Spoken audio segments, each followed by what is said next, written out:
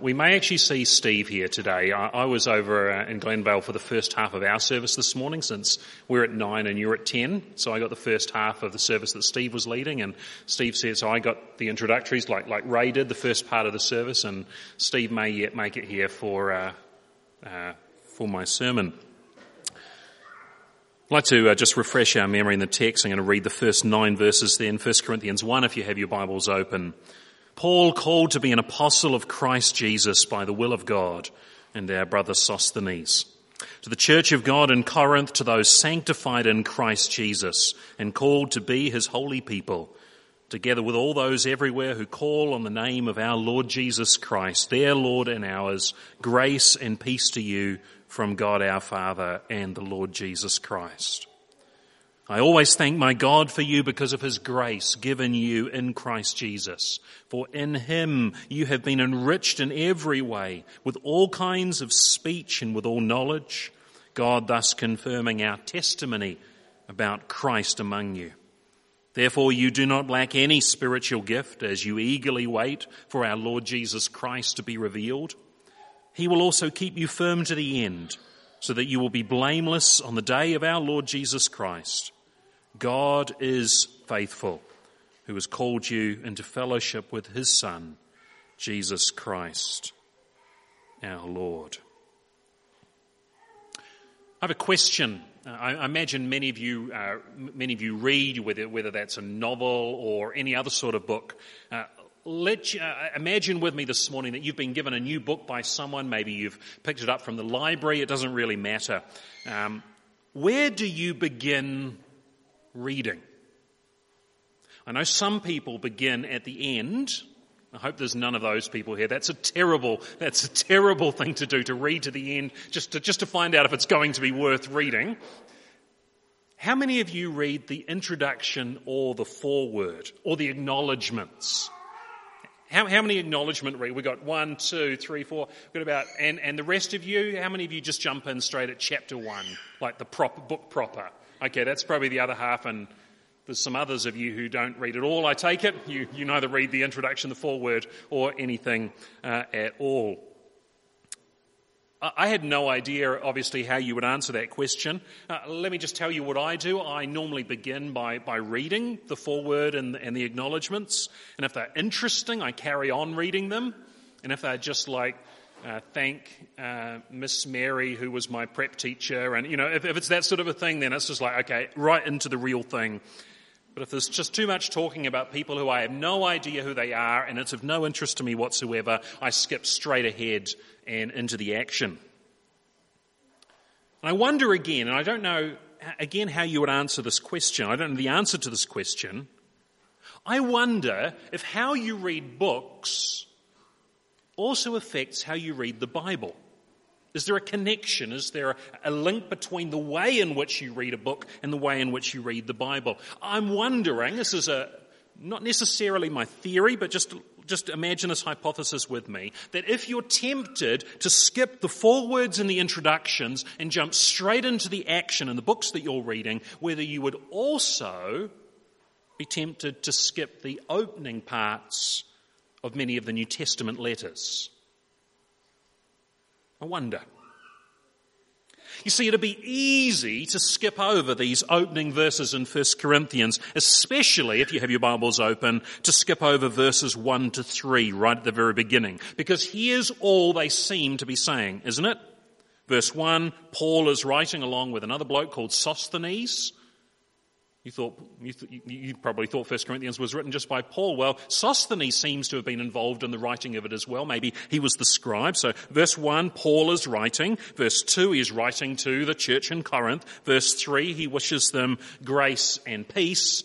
And now we can get on to the real stuff. Now we can get on to where the action is, to the meat. Let's get to the problems in the church. And believe you me, there are many. Let's deal with some real stuff this morning. After all, you're only here this one-off sermon. We're not going to hear you preach the rest of the stuff, the real stuff, and in the subsequent weeks. But I want us to slow down a little this morning. And I want to put it to you that These opening verses of 1 Corinthians are indeed a part of the real stuff.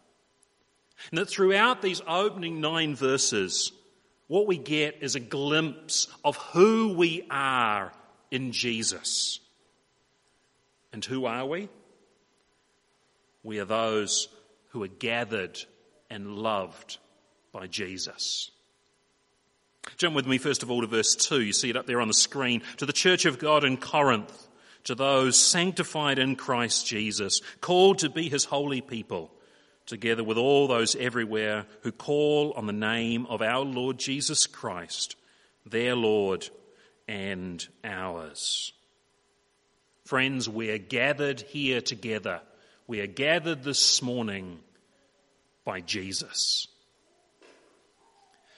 And that's something that makes the church different from any other volunteer society that you might join. It's this: you've been gathered by Jesus. You've been called, Paul says. That word means to be summoned. You have been summoned by God to be the holy people of Jesus. You've been summoned to be his saints. He's separated you from the world by joining you to himself, joining you to his body, joining you to his church, to his gathering. And it's easy to forget that it's Jesus' church. It doesn't take us very long after we've started coming to church, does it, to start owning our church.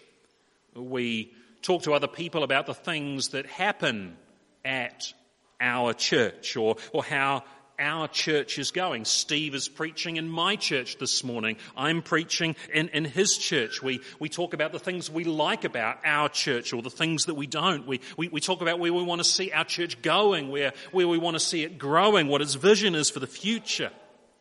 And I put it to you this morning that if anyone could speak about the church as being theirs, it might be Paul, since he established and planted this church. Doesn't that make it his church? But no, the church is not about us. The church is about Jesus. And so we're his church, just as the Corinthians were his church, the church of Jesus in Corinth, a Roman city in the south of Greece. What's more than that, when Jesus gathers us, he joins us to his people the world over. You now belong in Jesus to a worldwide family of Jesus. All those everywhere, Paul says, who call on the name of the Lord Jesus Christ, their Lord and ours. And it's not just geographically either that we're gathered into the church. We're gathered through time as well. When Jesus gathers us, he gathers us into his people as they have existed through all time. All those who together call on the name of our Lord Jesus Christ, on the name of the Lord. Back in the early chapters of Genesis, after Cain killed Abel, Eve gave birth to a son, Seth. And the scripture tells us that at that time people began calling on the name of the Lord. We're joined to Abraham, who, our father in the faith, who called on the name of the Lord. We are joined, as Paul says here, with all those everywhere, in every place through all time, who call on the name of the Lord. Of course, it used to be that God's people would call on the name of the Lord in one place in particular. They would call on his name in Jerusalem at the temple. Now we call on the name of the Lord everywhere, in any and every place through Jesus. We're not limited to one place, but we are gathered together not in one place. We are gathered together in one name, in the name of Jesus. The name of Jesus. Jesus who not only gathers us, but also sanctifies us.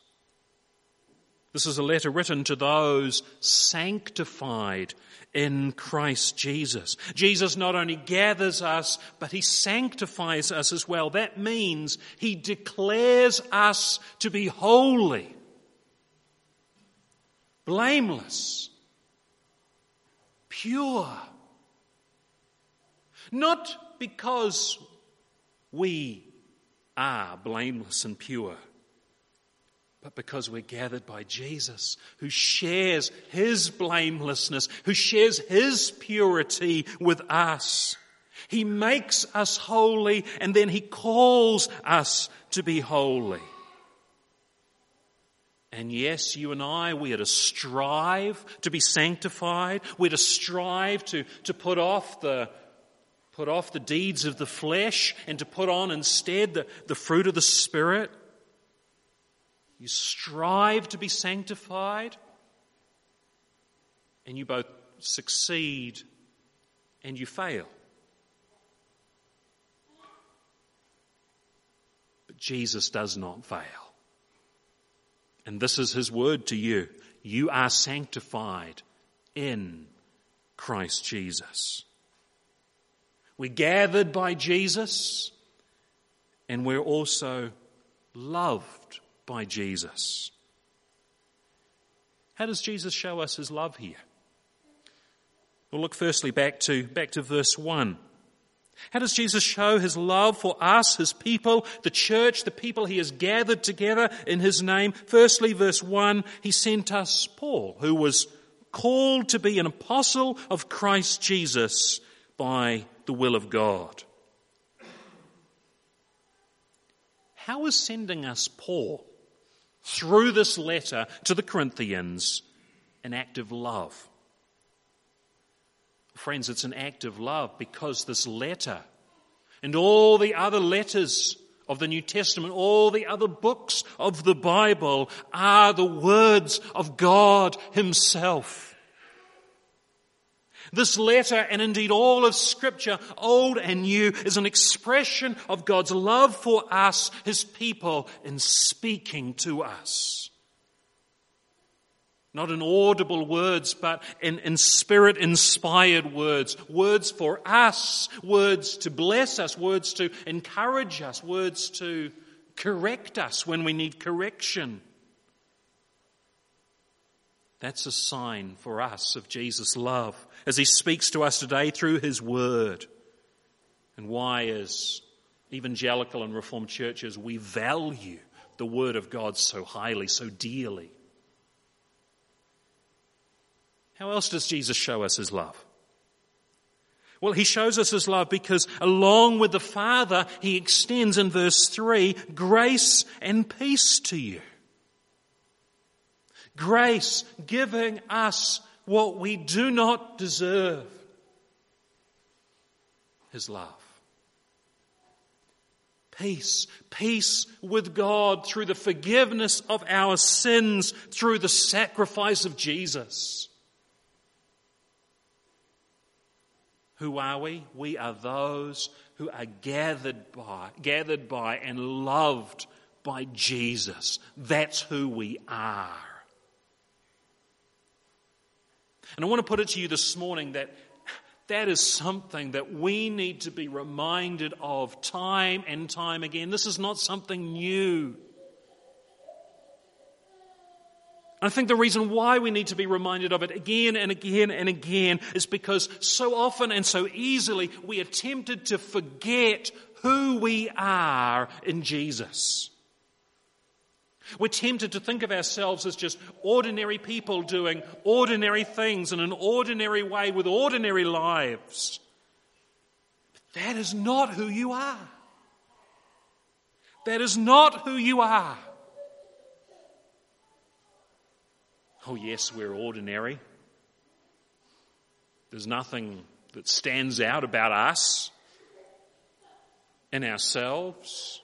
What did Paul say in the reading before? Not many of you were wise or famous or rich, or you were nothing compared to those in the upper echelons of society, when you came to faith in Jesus, think of who you were. You weren't any of these things. But God revealed his gospel to you, and God made what seemed foolishness, what does seem foolishness to the world, into unimaginable greatness and joy and delight for you. So yes, we're ordinary, that's true. And yet we are anything but ordinary. Why? Because we have been summoned by Jesus, gathered by Jesus, set apart by Jesus, given grace and peace through Jesus. And so in that sense, there is nothing ordinary about you at all. Nothing that matters. Who are we? We're those who are gathered and loved by Jesus. But there's a second thing that Paul would bring to our attention, that not only are we those who are gathered and loved by Jesus, we're also those who are enriched and equipped by Jesus. We're those who are enriched and equipped by Jesus. Having reminded us of who we are in Jesus who gathers us and loves us, Paul's second reminder is that we're those who have been enriched and equipped by Jesus. Look at verses 4 and 5. Paul says, I always thank my God for you because of his grace given you in Christ Jesus. For in him you have been enriched in every way with all kinds of speech and with all knowledge. You know, friends, these 7 words at the very beginning of verse 4 are, in a sense, truly remarkable words. I always thank my God for you. They seem very ordinary words. Ponder them with me anew. What makes them remarkable?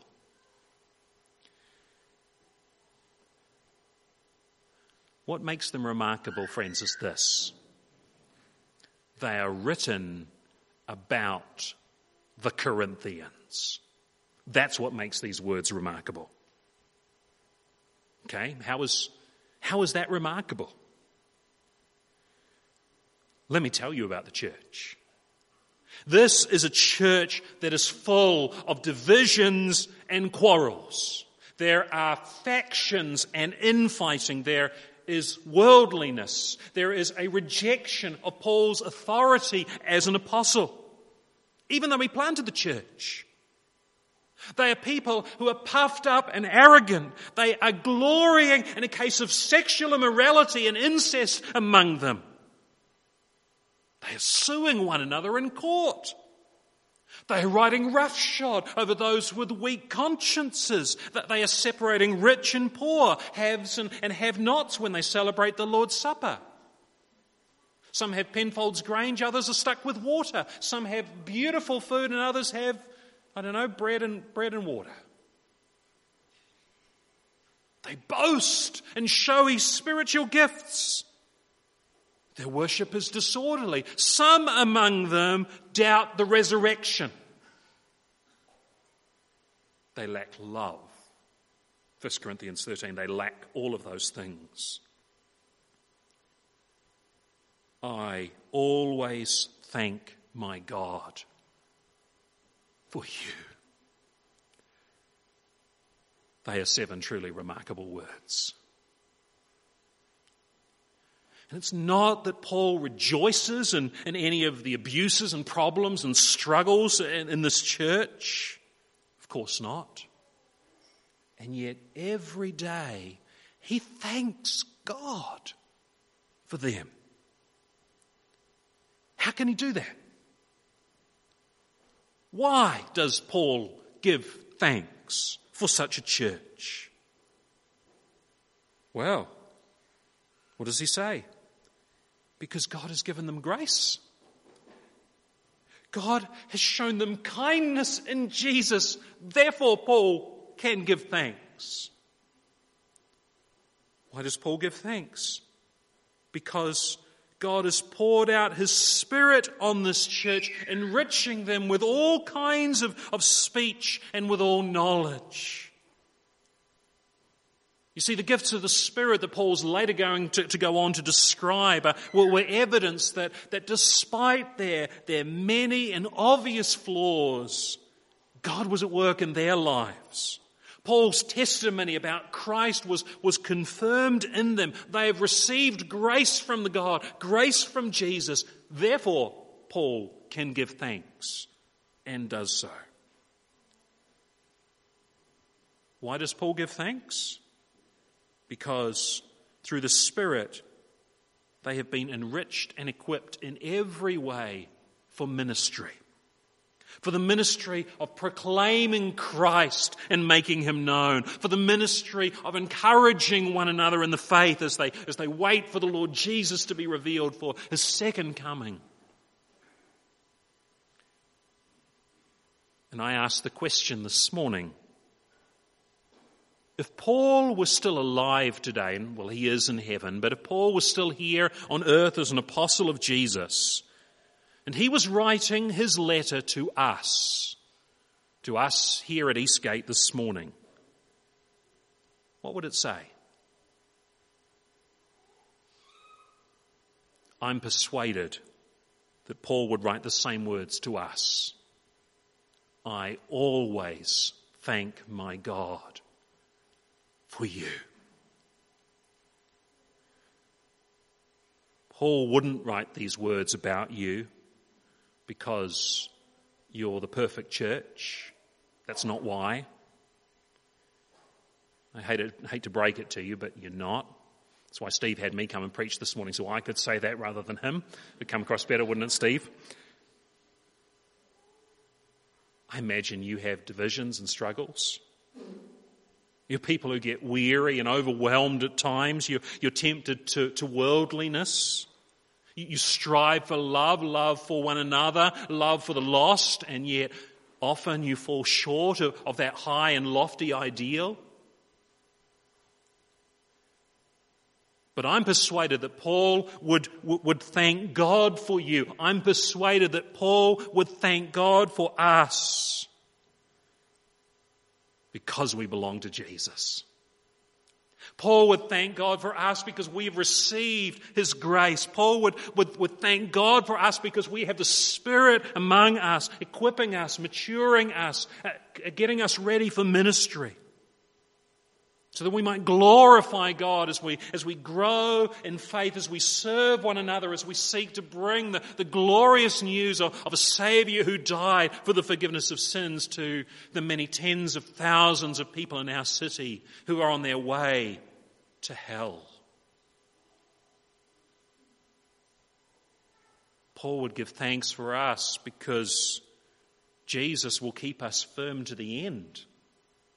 That's His promise at the very end of our text. Jesus will keep us. Jesus will help you to stand firm. Jesus will help you to persevere in faith. Jesus will help you if you are His. Why? Because God is faithful. God doesn't call us. God doesn't gather us into fellowship with His Son. God doesn't gather us together in Jesus only to abandon us the next moment. No, God is with us. He is faithful, faithful forever.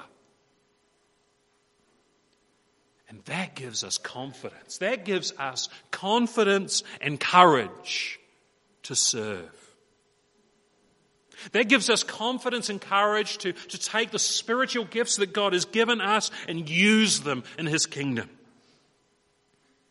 That gives us encouragement that we will run the race and finish the course and be welcomed one day into the everlasting kingdom of our Lord Jesus Christ.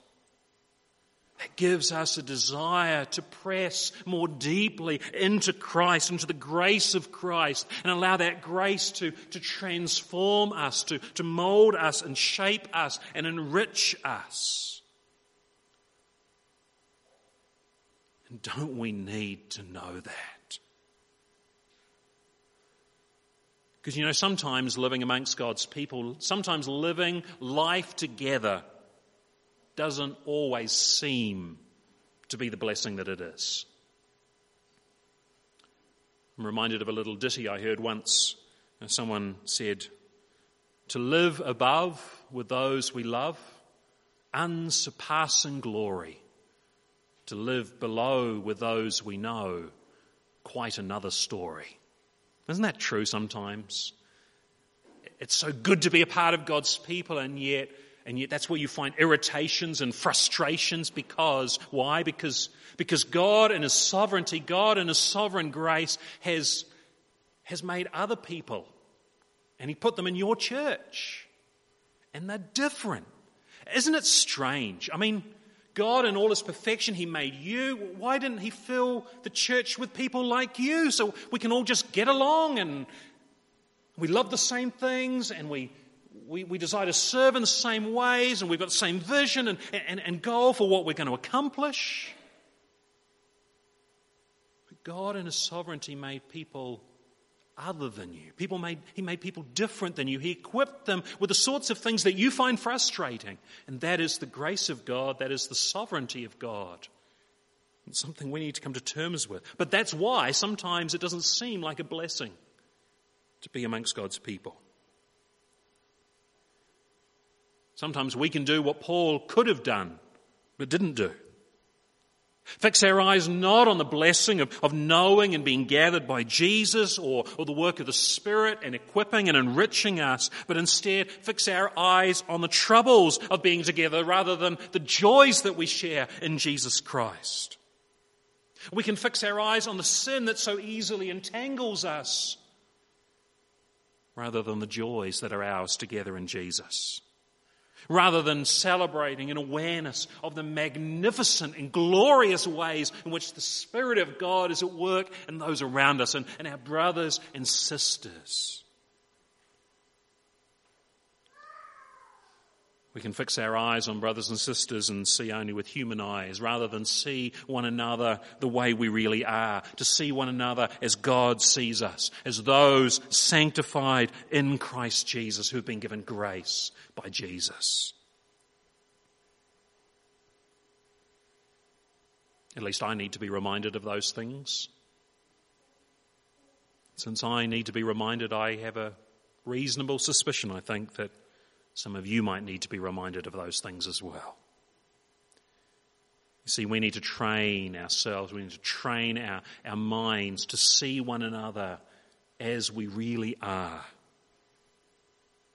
To see one another, to see those around us as those who have been gathered by Jesus, loved by Jesus, equipped and enriched by Jesus, filled with the Spirit that Jesus sends. We are His body.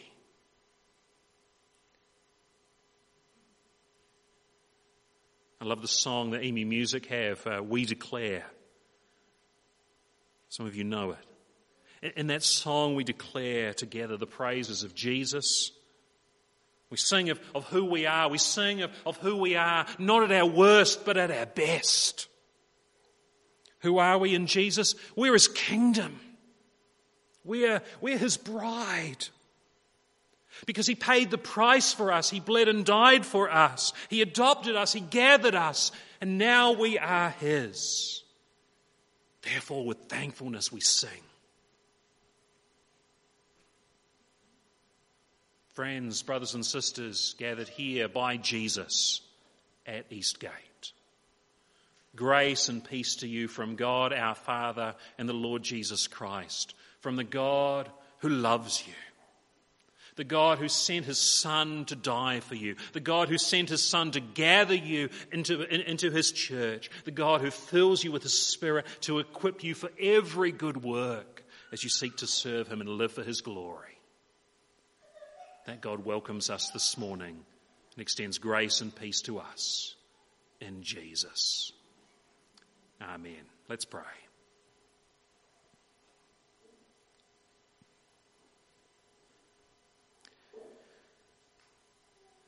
Father in heaven,